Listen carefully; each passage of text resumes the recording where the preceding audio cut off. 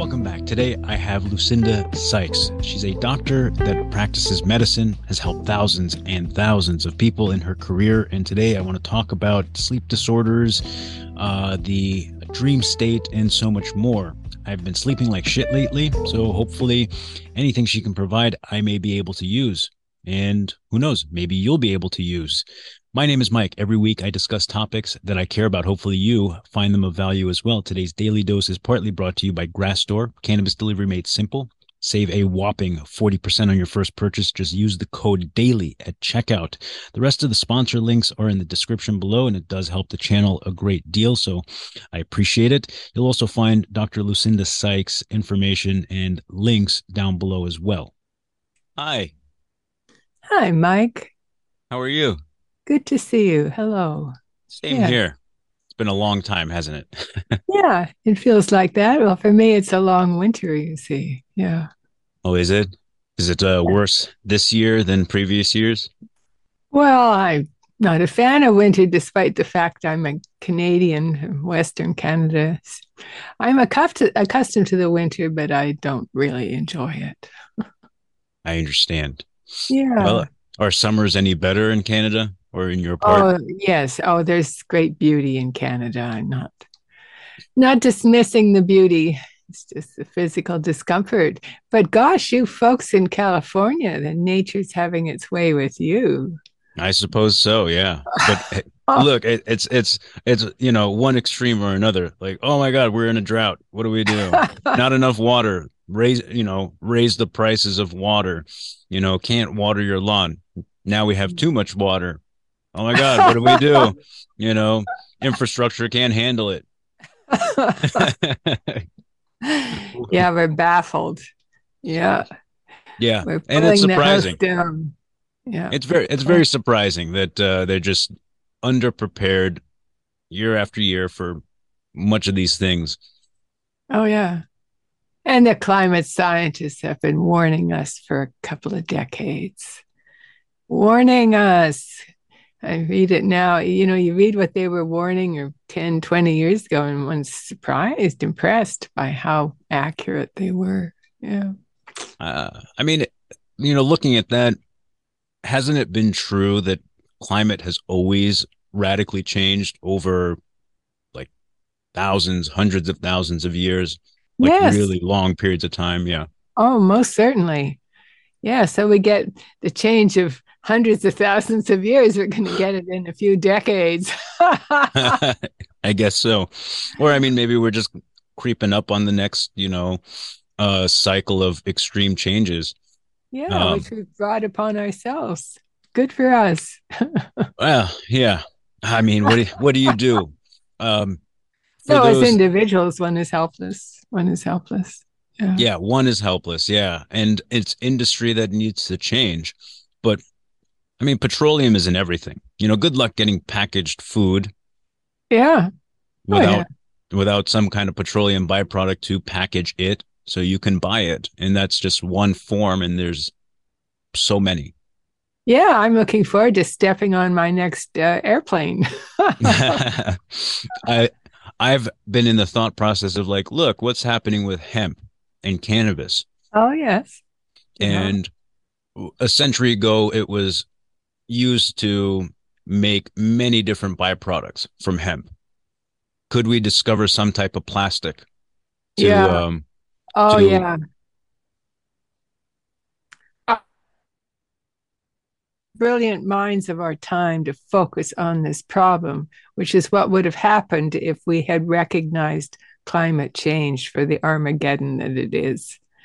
Then the brilliant young people would have focused on this because we'd be paying them money to focus on it. If every university around the world had a department devoted to the problem, guess where we would be today? But too didn't many special happen. interests, though. I mean, Yeah, way too many. Yeah, it's way like too many. Yeah. how, how do you convince global leaders to push against big oil and Oh, yeah. everything else that's kind of surrounding Yeah. it? It's because it's not just them. Yeah. Obviously, we have issues with pollution, and I don't know. This, it's Oh, kind of I don't have the iffy. solution for it, although I would observe overall that our species probably is fatally flawed. But that's not really a surprise. I mean, in some ways, sure. And at the same time, I think flawed in the sense of um, how we have conducted ourselves and how society has come to where it is. I Yeah, I, I don't I know would the agree. outcome.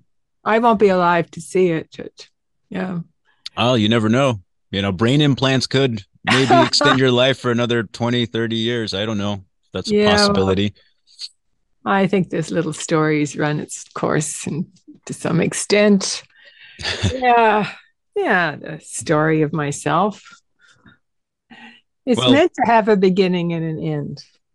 That's how right, stories are.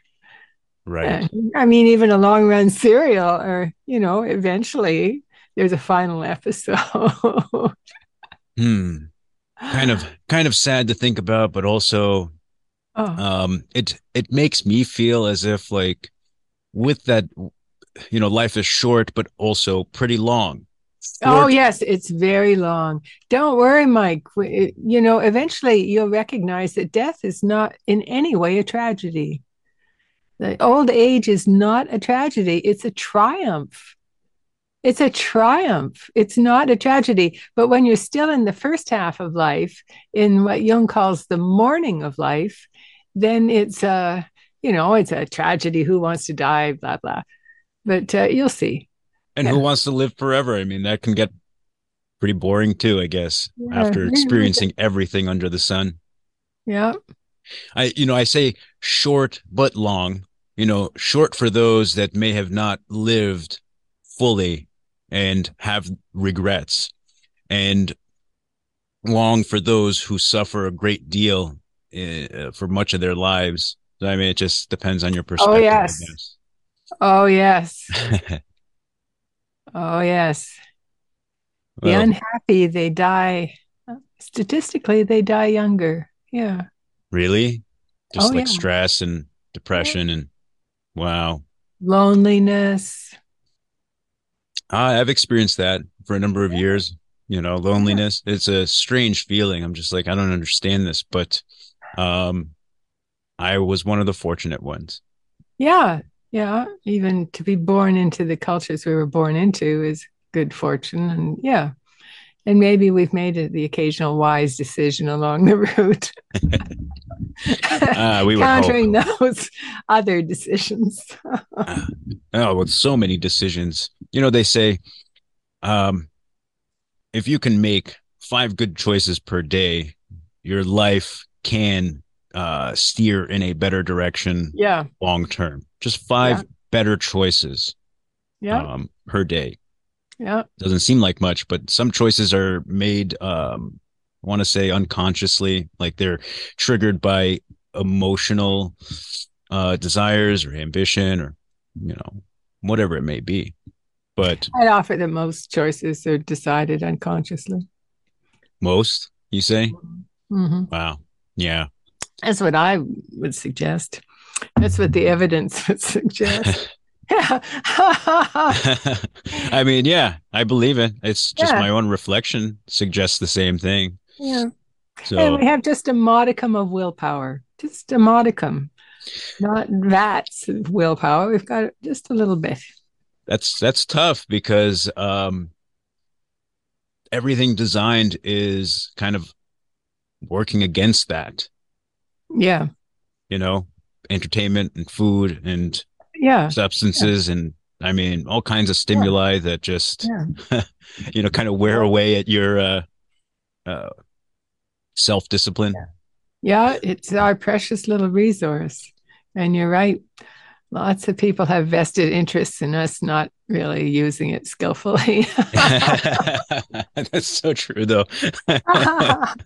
A great deal of profit made. Yes. Yeah. Well, I'm so very grateful to have you back on. I've Yeah. been thinking so much about like sleep disorders. I Okay. haven't been sleeping that well this past month, maybe longer. I've lost track, but Yeah. I don't feel great. Yeah. Oh, yeah. You won't. Yeah. You need. Yeah. I mean, we're creatures.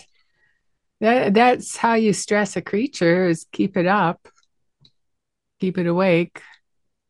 I can't even think of what's causing it other than just I work late. I put my kids to bed at 7, 8 o'clock, and then I work for another 3 hours or 4 hours in the evening, and then midnight comes around, I fall asleep, and then my eldest wakes me up at 6 for breakfast, and I'm just like, I can't keep doing this. Yeah, the children are closer to the rhythms of nature. Are Yeah. they? Yeah. So like early to bed, Yes. early to rise. Yeah, they're creatures, and we are too, but we've got this noisy mind riding on top there. Yeah. Life. Yeah. Well, among all of these things, the dream state is what's really interested me a lot. I mean, out of both things, I'm just curious. Um, there Is that was what a you'd like to talk about today? Or what should we develop? Are you recording right now, or are we have we always, yes, we're always recording because we okay. can't miss a moment of That's a spirit. Yeah, some podcasters, I talk to them and there's a moment when it's lights, camera, action. right, right. For No, you, no, no. we're always on stage. Well, that's grand. That's grand. Yes. Yeah. And honestly, it's the conversation is conversation. It doesn't have to be Yes. like immediately to the point, but I agree, actually. Yeah, I think that's what the medium really benefits from when it's true conversation. Yeah, an exchange of mutual interest and other people participate without us even knowing them, those people of the future. Yeah. I love well, this medium, this podcast medium. yeah, Yeah. the long form and just laughs and smiles and learning Yeah. Yeah. and information. I forget. I'm sure you told me. Like, how long have you been practicing medicine for specifically for sleep? Well, I'm a long form story. It's okay. I began medical practice back in the late 70s, and Okay. I practiced family medicine for I was at that clinic for a number of years. Maybe it was 5 years. I developed a particular interest in psychotherapy, and I decided against psychiatry for various reasons. Some of this is on my website.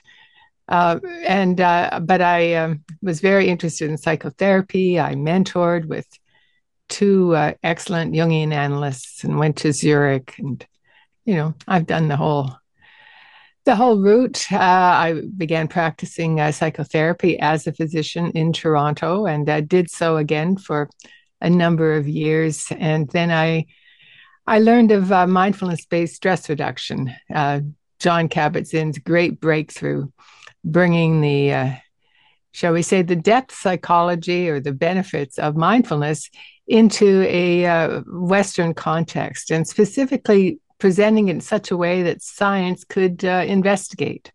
Because John Kabat-Zinn's background is a scientist, so he developed MBSR, mindfulness-based stress reduction, and I followed that and started my clinic in Toronto back in '97. And I trained. I'm a perennial student, so I trained in MBSR for many years and offered my programs to medical patients. More than 6,000 patients went through the clinic, Mike, and but then COVID came in. We all remember, don't we? 2020, and I had to stop my teaching. I'd been teaching medical groups of from MBSR for all those years. So I stopped, and then again, I'm kind of versatile, and I shifted into the online world. And I had been interested in sleep since family practice days, and before that, my own family had sleep issues. The ladies had problems sleeping, so I decided, as the online world really encourages one to narrow one's focus. In my clinic, I was teaching everyone who was referred to me. All my patients at the clinic were referred by other physicians for an 8-week program. So in my online work, I have narrowed to sleep, and it suits me very well because sleep is a fascinating topic. Whether you approach it in the psychological way, which I do through my background with Jungian psychology and dream analysis, or if you approach it in a more, shall we say, scientific manner, which is also my ballywick because I'm a family physician with a great interest in the science of medicine. So I really stay up to date and more so in the field of sleep medicine. So I work with the women over 50 because I really enjoy working with my older ladies, and I'm an older lady myself. And it's a great pleasure to assist women to get deeper sleep, to get more sleep. And very often they're being held up by misunderstandings. And there's many different causes for sleep problems, especially in the second half of life. And I find this fascinating. And so that's a rather lengthy reply to your question. But that's my background. Well, thank you for the refresher, though. It's you've had quite the career, and it's amazing to see just how many different areas you touched up on. Um, for today, some of my interests have been like sleep disorders. For example, like I've noticed my mother is going through sleep apnea, and I found it odd. Yeah, Oh, because it's like it developed almost overnight, or maybe it was always there, but milder, and yes. it wasn't noticeable. Yes, it's a very interesting question. You see, sleep science is a very alive field. And now we're coming to recognize that sleep apnea is more common in women than was realized. Initially, we thought it was primarily the men who were afflicted. And it can be very common for older women. Yeah. But it's strange that it just kind of like surfaced later on in her life. Oh, yes. Is that common?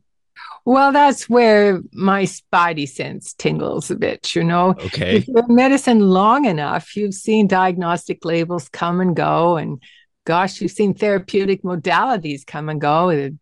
Even the important drugs, they come and go. And this sudden discovery of the prevalence of sleep apnea amongst women, especially older women, that'll work its way through.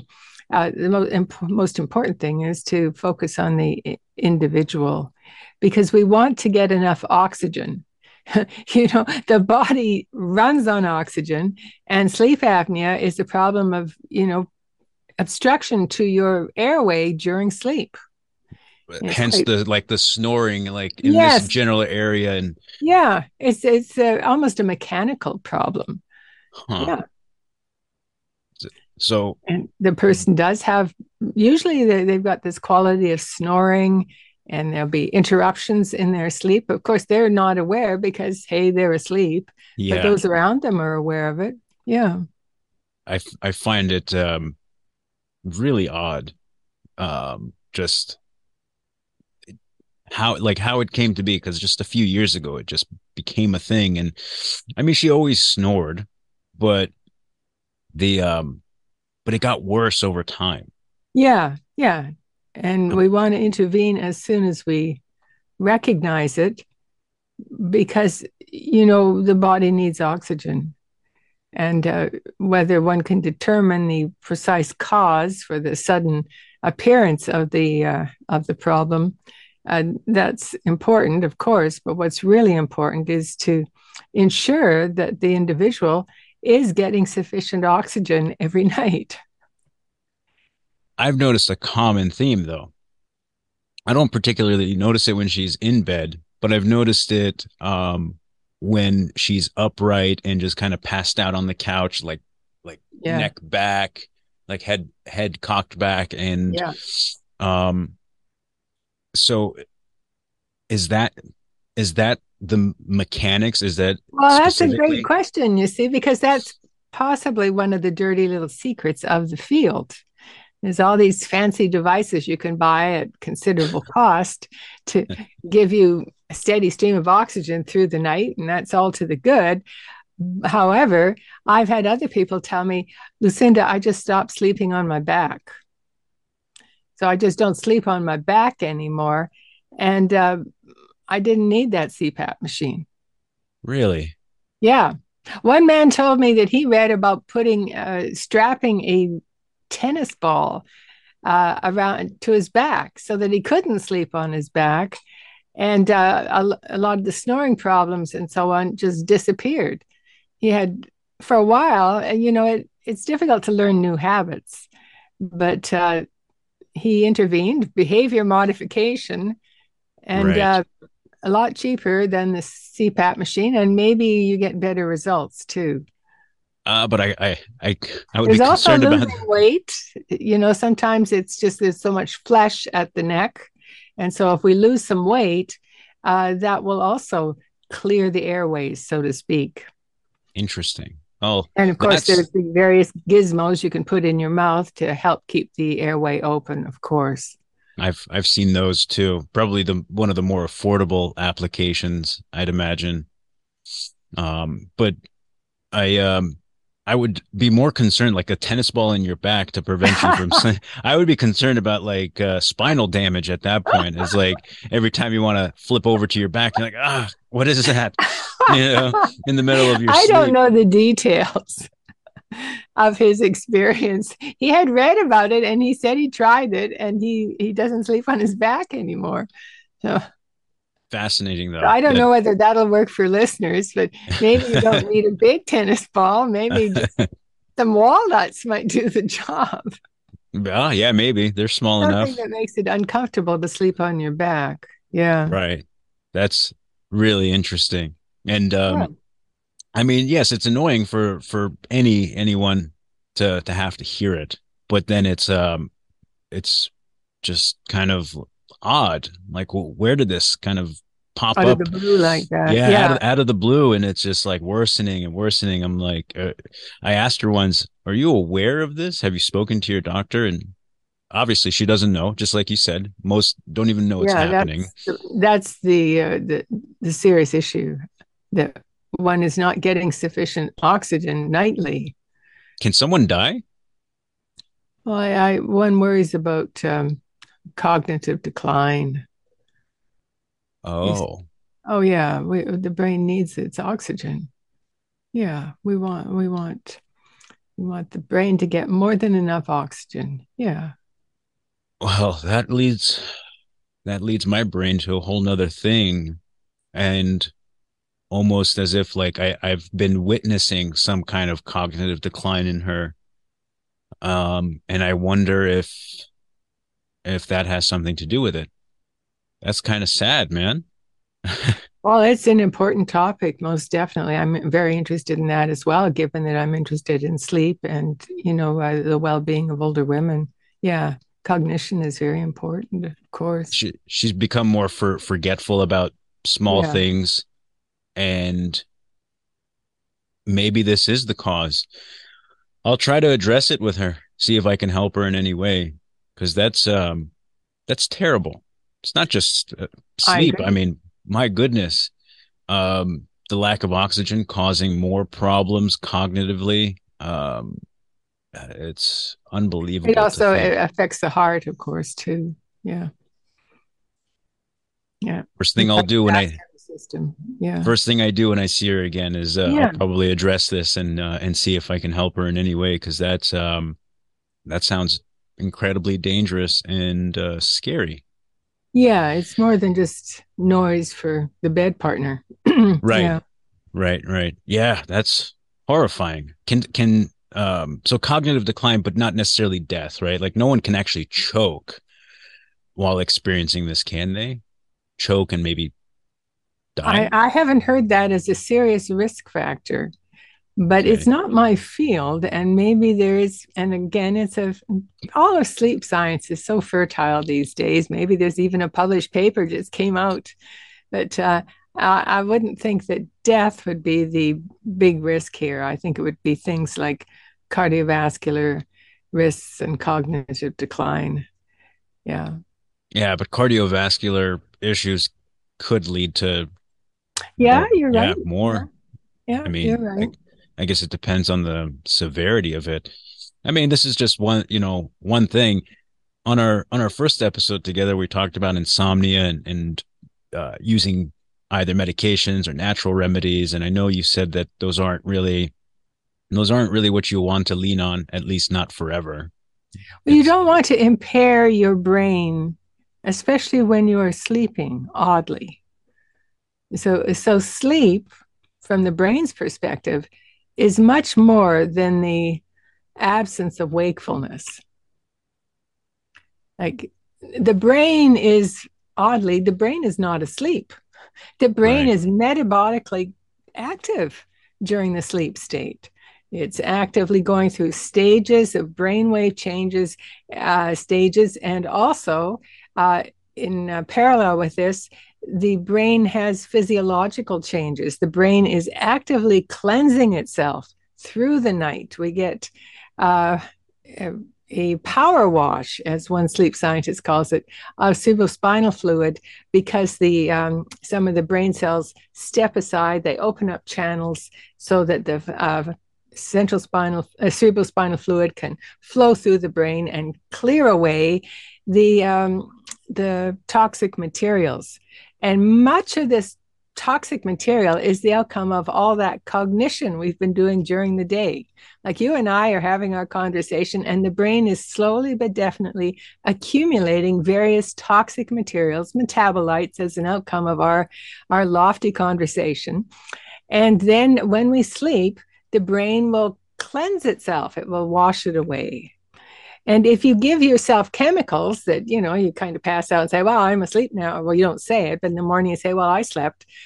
But what you may have done, and in many cases, the evidence is there now, for example, with sleeping pills, you have actually impaired the brain's capacity to heal itself and likely do some of the other functions that the brain so well does when we are sleeping.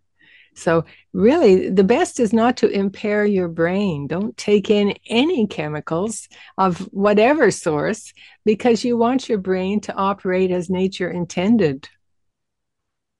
What, if any, consequence of the over buildup of these toxins? Like, do we know of anything that shows us what happens if these chemicals or the toxins can't be washed away, or if Yeah. there's, I Well, mean, do you, that's the sad, that's there, there's the problem we were just talking about is dementia. that's what happens? Oh, big time. And this is I'm just the messenger. Fascinating studies now. Uh, um, uh, I find British science sometimes so incredible. The back in I believe it was the 80s, civil servants in Great Britain, principally I think England, were engaged in an ongoing study extended for, was it 25 years, maybe longer, called the Whitehall Studies. So these citizens, they were primarily civil servants, were submitting information about their health for 25 years. And so now we're getting to look at the outcome of lifestyle on health.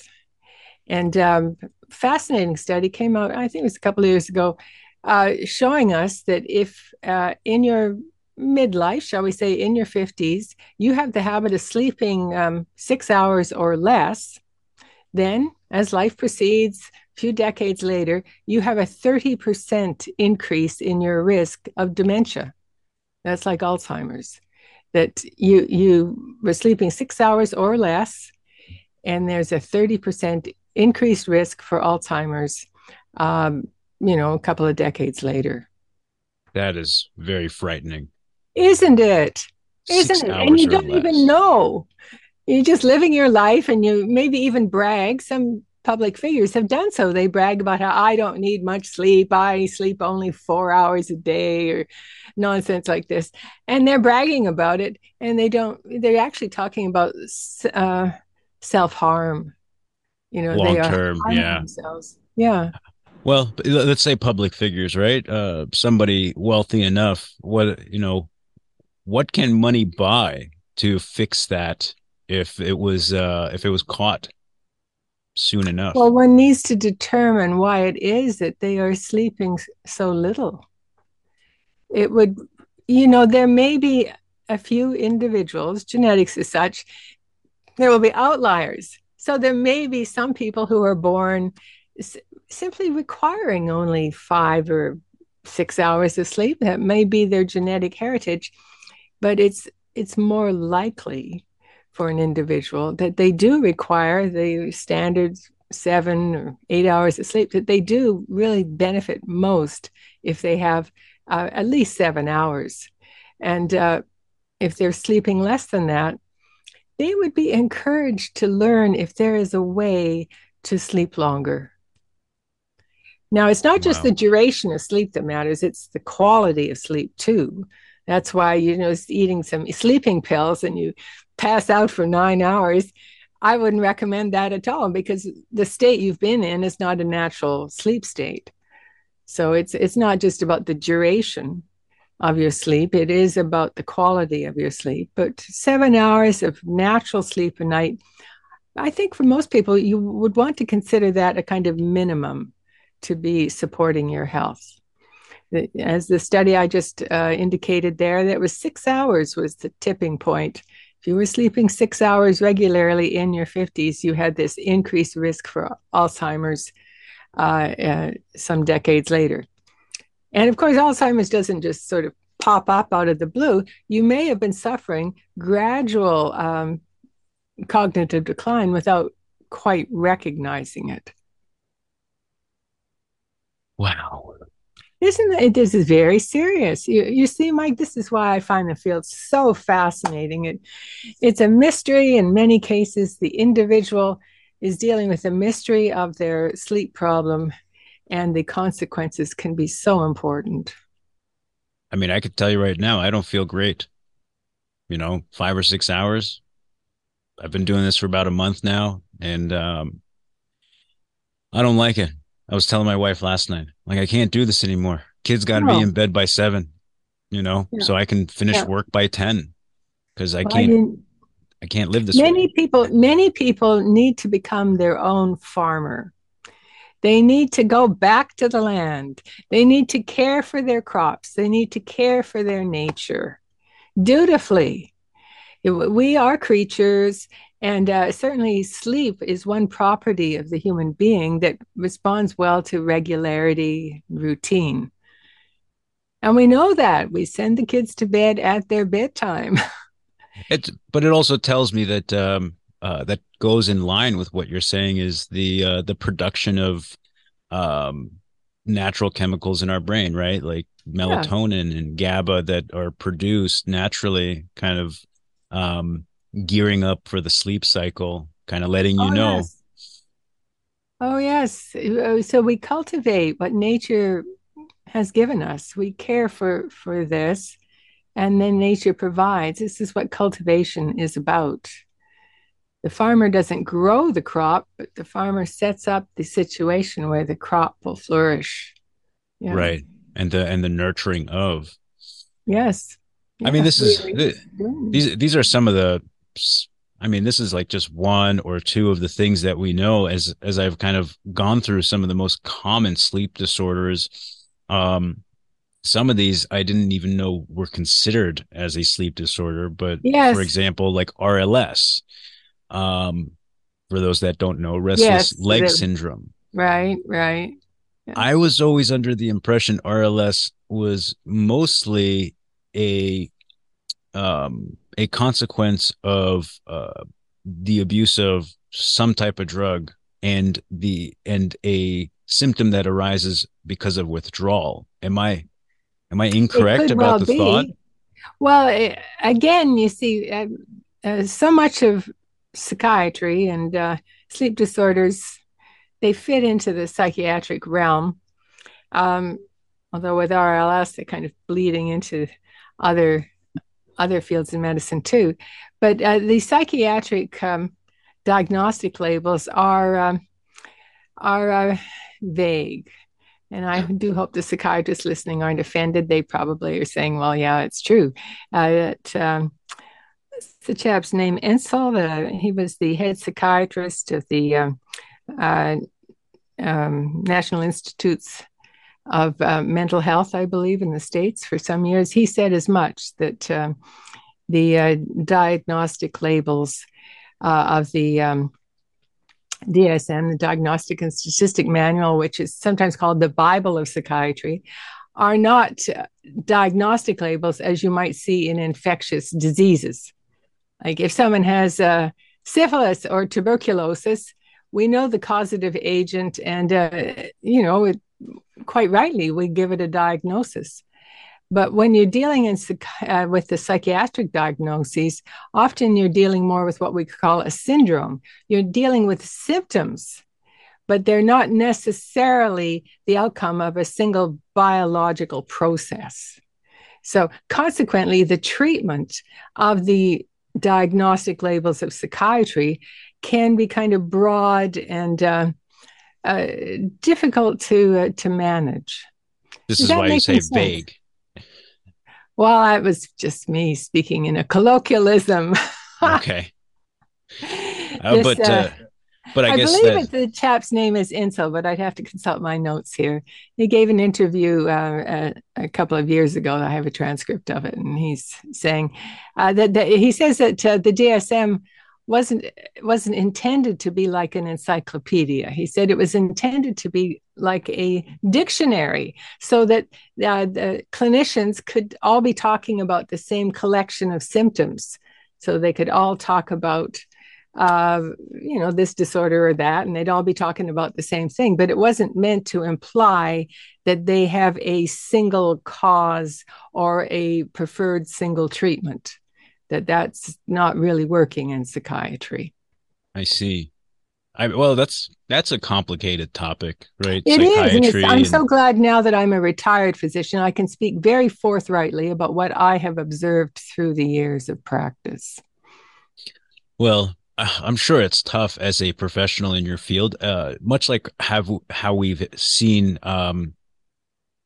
for example, Jordan Peterson being attacked by the community of professionals for opinions he has or professional opinions that he has shared.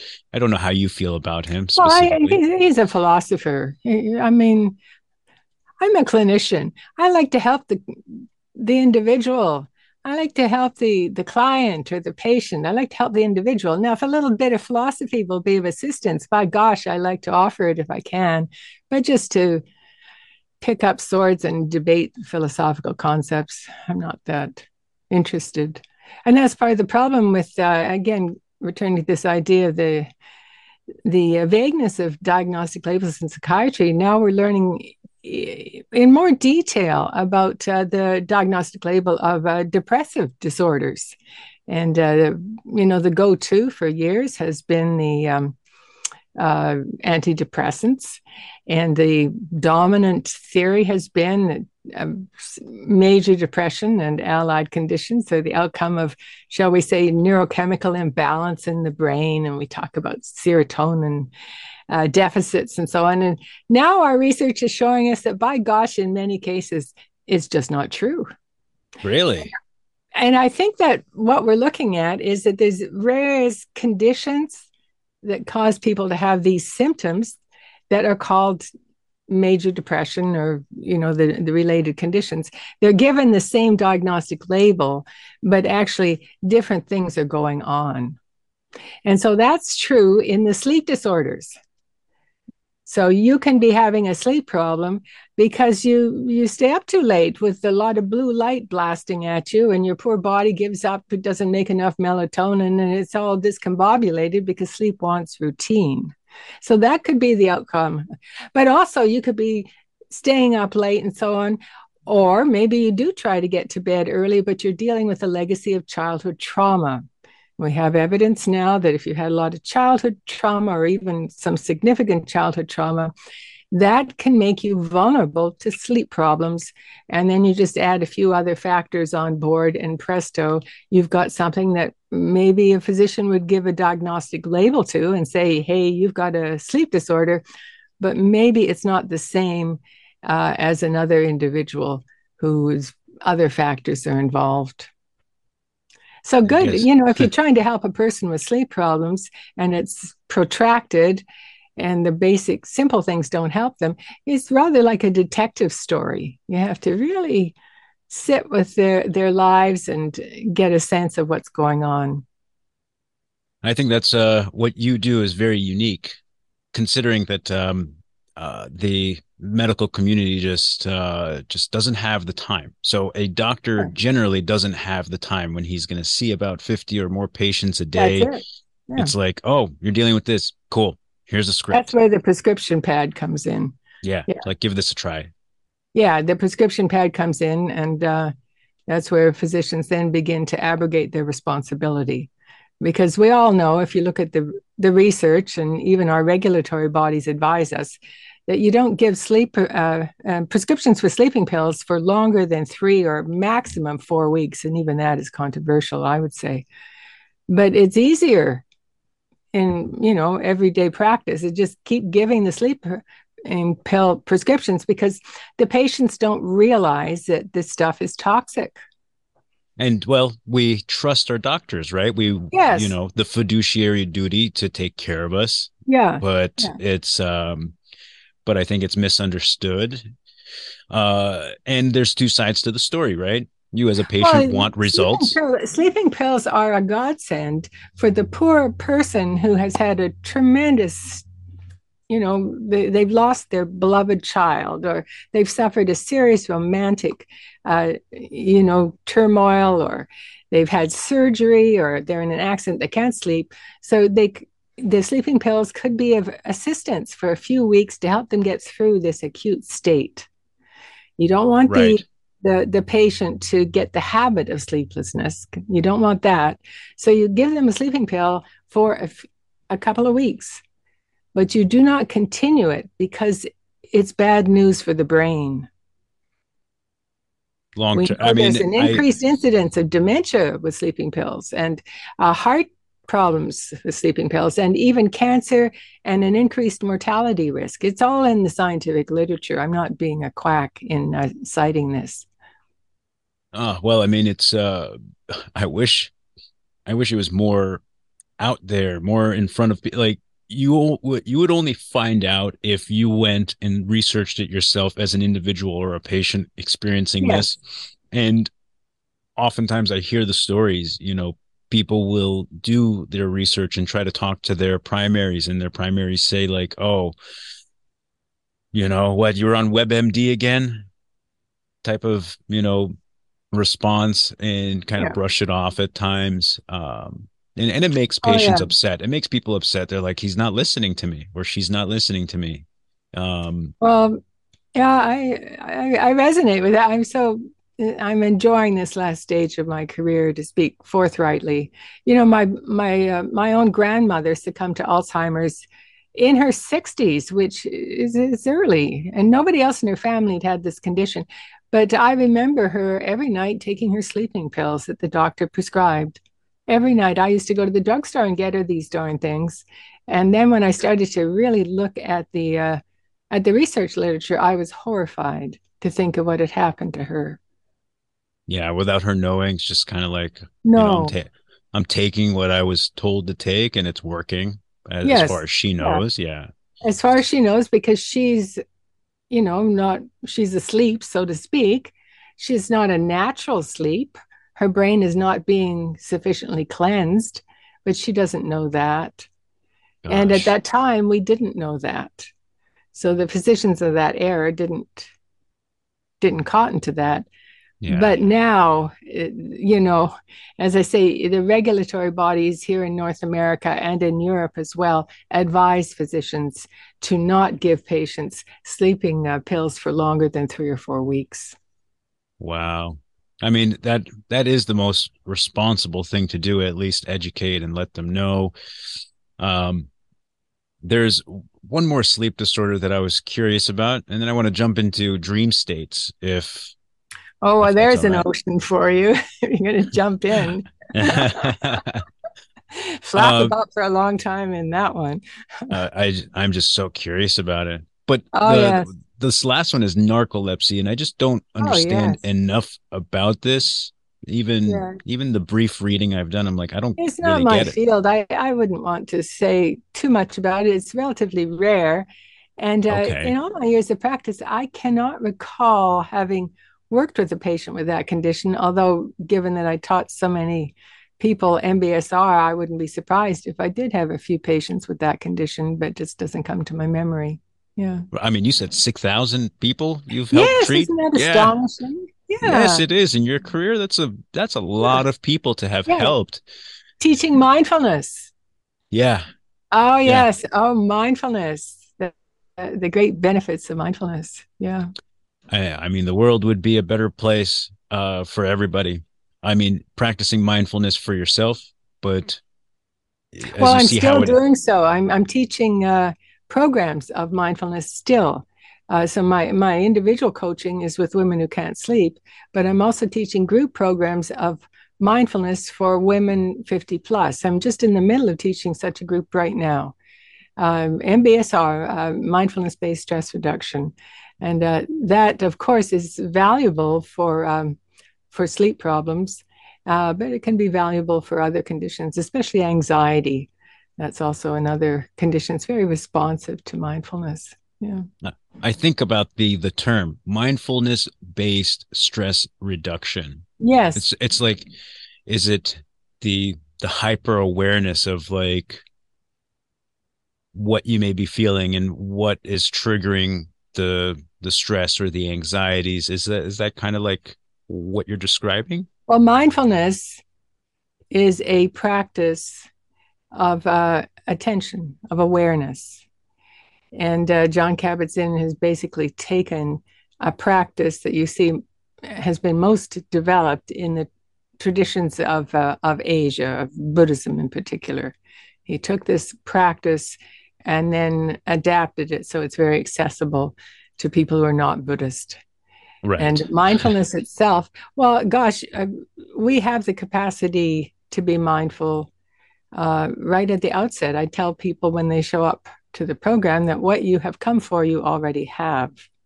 And what the program is going to do is to point to this aspect of yourself, this capacity you have. And then we're going to help you turn to it each day so that you become more familiar with that side of yourself. And then it will become like an extra room in your house so that you're going to get a bigger house. We're not going to interfere with the mind. We're not going to improve the mind, but we're going to point to sides of yourself that you don't visit as much as you might. Which I would imagine is surprising for newcomers at that very Yes, moment. But because but our like culture is fixated on goals and accomplishment. right. And so the idea that, hey, what you've come for, you already have, we get befuddled. We wonder what the heck. What did I sign up for? Yes, yes. This woman's a quack, I'm sure. Wow. Yes, but the research is hundreds, seriously, hundreds of research papers showing the benefits of participating in MBSR, mindfulness based stress reduction. And its benefits not only in the psychological realm, but also into the physical realm too. Problems of chronic pain, immune conditions. Well, it goes on and on, in fact. Yeah. That We've yeah, got that a lot of is those studies listed at the website. Yeah. which it will be linked down below, just like last time for anyone Oh, interested in sure. diving into it. So hopefully we drive a lot of traffic to your website and Oh, to the work that you do for anyone interested. I mean, that is the purpose. You know, thinking about sleep and psychology and how it's all interwoven together.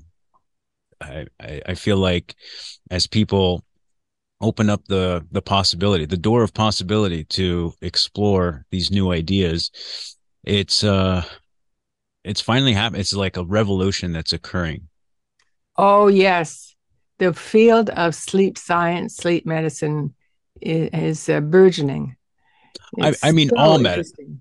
I mean all medicine, but also just people's perceptions of like what what is medicine and how and very similar topics to that. For example, like tomorrow I have a guest for functional medicine, and I've been Yes. like learning so much about that because Yes.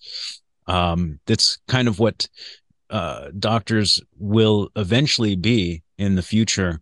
working on preventative medicine versus just what's the word I'm looking for? Uh, Magic bullet medicine. yeah, sure. I mean, yeah, you could call it that. Well, let's dive into that next part because I'm excited.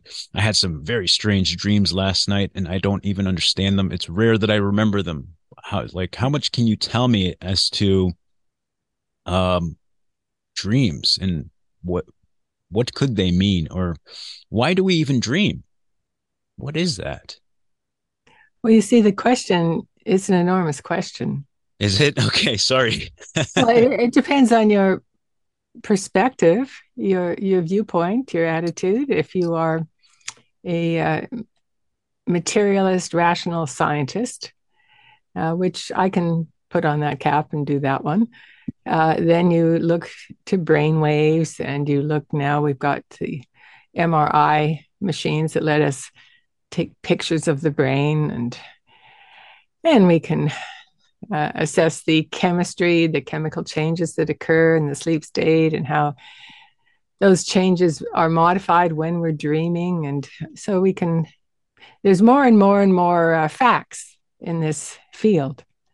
And then we can draw conclusions, and we can make broad statements like dreaming helps us to integrate our life experience. And in particular, it seems to help us deal with the emotions, and it helps us relate to other people. For example, people who are sleep deprived are less able to read the emotions of their of other people.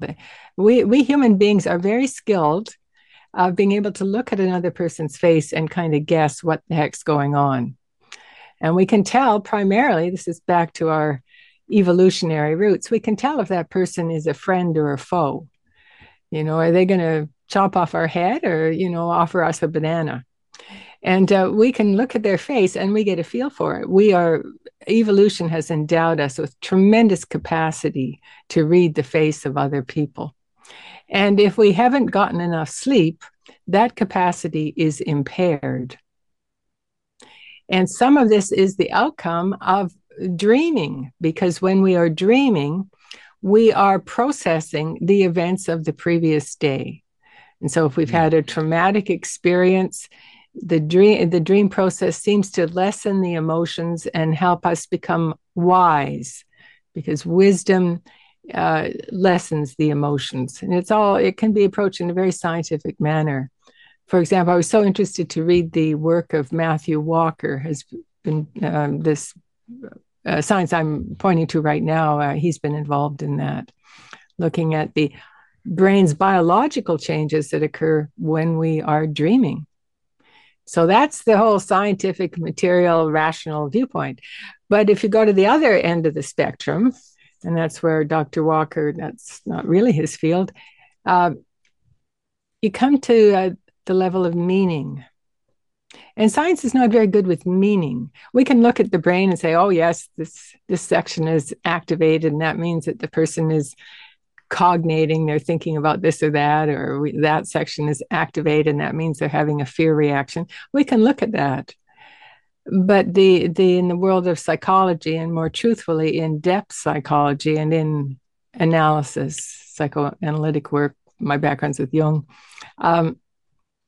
meaning is so significant. And we human beings, we thrive on meaning, and the absence of meaning is not good for us. If we're lonely and we don't have a sense of our direction in life, life seems to be meaningless. That's toxic. It will, even lead us to an earlier death. In fact, some evidence of that. We require meaning. And you cannot judge that by looking at a brainwave pattern or even an MRI photo of the brain. That And all dreams are that about meaning, aren't they? right. I mean, MRIs and brain scans only show us activity of the brain. It doesn't really tell us anything else, does it? It's just showing us, Yeah. okay, there's activity here during sleep, and it's and maybe able to measure the amount of activity or for Yeah. how long, but I doubt it would ever be able to tell us the meaning of, No, why someone it's is designed to. seeing. Yeah. You It's can read bizarre. for years, you can read the science of it, and still your life can be bereft of meaning and you're a very impoverished individual. But you know all the facts there are to know about the neuroscience of sleep and dreams. Yeah, I mean, like it's rare that I remember my dreams, but I briefly remember some of the one from last night, and I slept terribly last night. Um, I don't know. It was odd. I went to bed by 10:30, 11, and I effectively fell asleep by I think 1 or 2, and I can't understand why. That was the whole purpose. It's like I need to get to bed earlier, finish my work earlier, Oh get to yeah, bed earlier. regularity. You may be suffering sleep procrastination. It's a very common problem these days. People put off sleep. They just want to get one more thing done online or something. And then they do this in erratic ways so that some days they go to bed earlier than other days. And it's called sleep procrastination. There's even published scientific research on this problem. Self-induced. I Yeah, think the yeah. story is that human beings are the only creatures that will purposefully put off sleep. I mean, if only an individual can determine what is worth more Yes. than sleep. Oh, yes. Um, and I thrive for work. Yeah. It's just my own ambition of doing the things that I want to do, but it's also the pressures of success Yeah. that Yeah. if I don't meet or exceed my goals, I only have myself to blame because I didn't Yeah. spend enough time, I didn't apply, I didn't put in the effort, and so I push and I push and I This is continue where your working. meaning is. Yeah. You appreciate this meaning. Yeah. It's beautiful. And then, as so often the case, it's about balance. Yeah. You know, that's that pernicious fact that life requires balance in many different realms. And that's a good use for reason. I'm not always a fan of reason rational behavior, but self care, reasoned way could be useful. Yeah, Well, I'm gonna have to figure that out for myself, won't I? yeah. Well, what that little tidbit I was giving you about regularity, that's called sleep hygiene. It's an old fashioned word, but it's a good one. Uh, and there are almost any reputable site online will give you a bulleted list of sleep hygiene tips. You know, regular exposure to light at the same time, uh, dimming the lights later in the day, and turning off the blue light, however it comes to you, because that for sure, lots of science now showing that blue light, uh, that end of the spectrum, suppresses melatonin release in the brain. So Wow. yeah, it's chilling actually to read this. And Any I know this stuff, and I could still be up late reading the research about sleep procrastination. I remember once doing that, and I had to smile to myself. Yeah, I had my blue light glasses on, however, but still, do those I mean, do those work? Are they yes, effective? yeah. I was looking at some research. Yeah, the real ones, not the plastic in the drugstore. Maybe that's suspect. Okay. But Not like some Amazon product that you can just order and well, have I did delivered some tomorrow. research and I found a reputable source online. I won't promote them here, but yeah, there's a certain wavelength that you want to. What is the wavelength? It doesn't jump into my memory just at this point. Um, People can go to my sign up to the reading list. I have some, or go to my blog site. I've got a paper there about blue light, and I give you the blue light wavelength, and you want glasses that cut out that. It's a narrow range in the visual light spectrum. Well, I'll link it. I'll link it down below for people to find. I mean, That's because I can't remember the number just off the top of my head. it's not a problem. I mean, um, 478 nanometers, something like that. you're not Yes. an encyclopedia of No. information where you could just, you know, bring about information instantly. Yeah. Though the brain is an incredible computer in Oh, its own yeah. right. I've been very fortunate in this lifetime to be able to play a bit in the Yeah, library of the mind. Yeah. it is cool. It is very cool. Yeah. And so There's, you enjoy it too. There's your meaning as well. I mean, there's so much to discover and learn. Yes. It makes me sad at times that there was a there's a scientist named Bob Lazar, and he's got quite the history. Um, but That that's name not is familiar. I can't place it. I can't position it. But he's the one who came out in the late 80s, said that he was hired by EG&G to work at Area 51 and reverse um, engineer technology. So um, that's controversial. That's not the reason why I bring him up. Though I say I've been following his story for a good 15 years, and I believe it. I believe what he's saying because it's so compelling, and I want to believe. yeah. So there's an element that can't Yeah, be. I that can play want a to role factor in the way we assess things. absolutely, but Yeah. Yeah. I bring him up only because he said it himself many years ago, and I agree that it's sad the way the world turned out. Because in the 70s, your parents can take you to the general store and they had like Um, science kits and all of these things that yes. you can buy and play with. It's not to say that they don't exist anymore, but you have to kind of search for it because more Yeah. consumerist type of products that are more lean towards entertainment is what you would typically find more often than not. And There's it a makes me, dumbing down in the public yeah, square.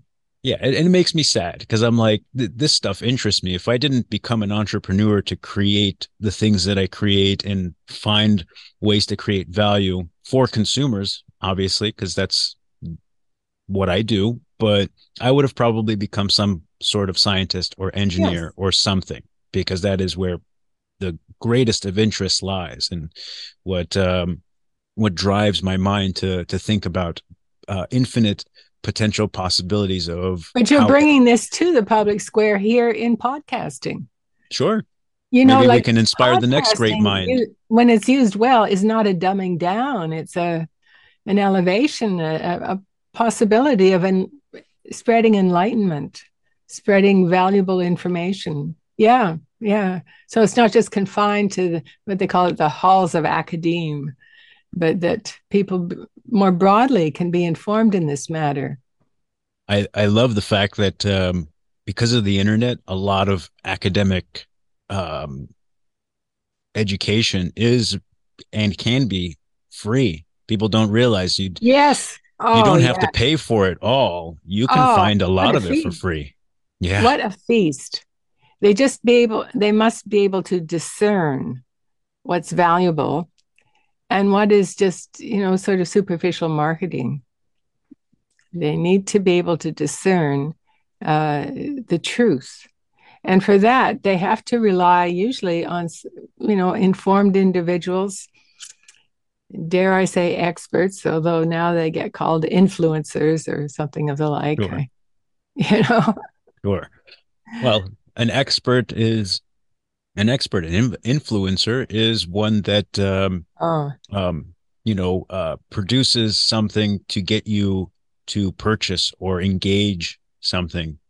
Where an expert like yourself is just educating. yes, I'm here primarily because I enjoy this, and also at this stage in my life, I think often of my grandmother, and I think someone needs to say something. In every podcast I'm privileged to, I always alert people to the risks of sleeping pills. well, on that note, I think we're going to call it a day. Okay. But for the next episode, when I have you on, I would love to jump into some other areas like hypnosis. I don't know how much you know about hypnosis, but I'm very Well, I curious know a about lot it. about the unconscious, but I'm in the field of analytical psychology, Carl Jung and the like. And Okay. some people they think that's all nonsense. Well, I mean, it's for the listener to decide, Yes, it and the bird is. it's and it, the burden remains on them to do the research and to make an informed decision because the world is filled with so much information and it moves Yes, significantly faster than it ever has before. So, what is real? What is fake? What is true? yes. What is false? I mean, um, you tell a lie enough times, you can truly believe that it's true. So, I'll end on a very controversial observation from Carl Jung. I'm not quoting him exactly, but it's very prevalent in the Jungian world that the brain functions as a transformer, just as a television set is a transformer. You look at the television and you would swear that Oprah Winfrey is here. Because, without the television, there's no Oprah Winfrey.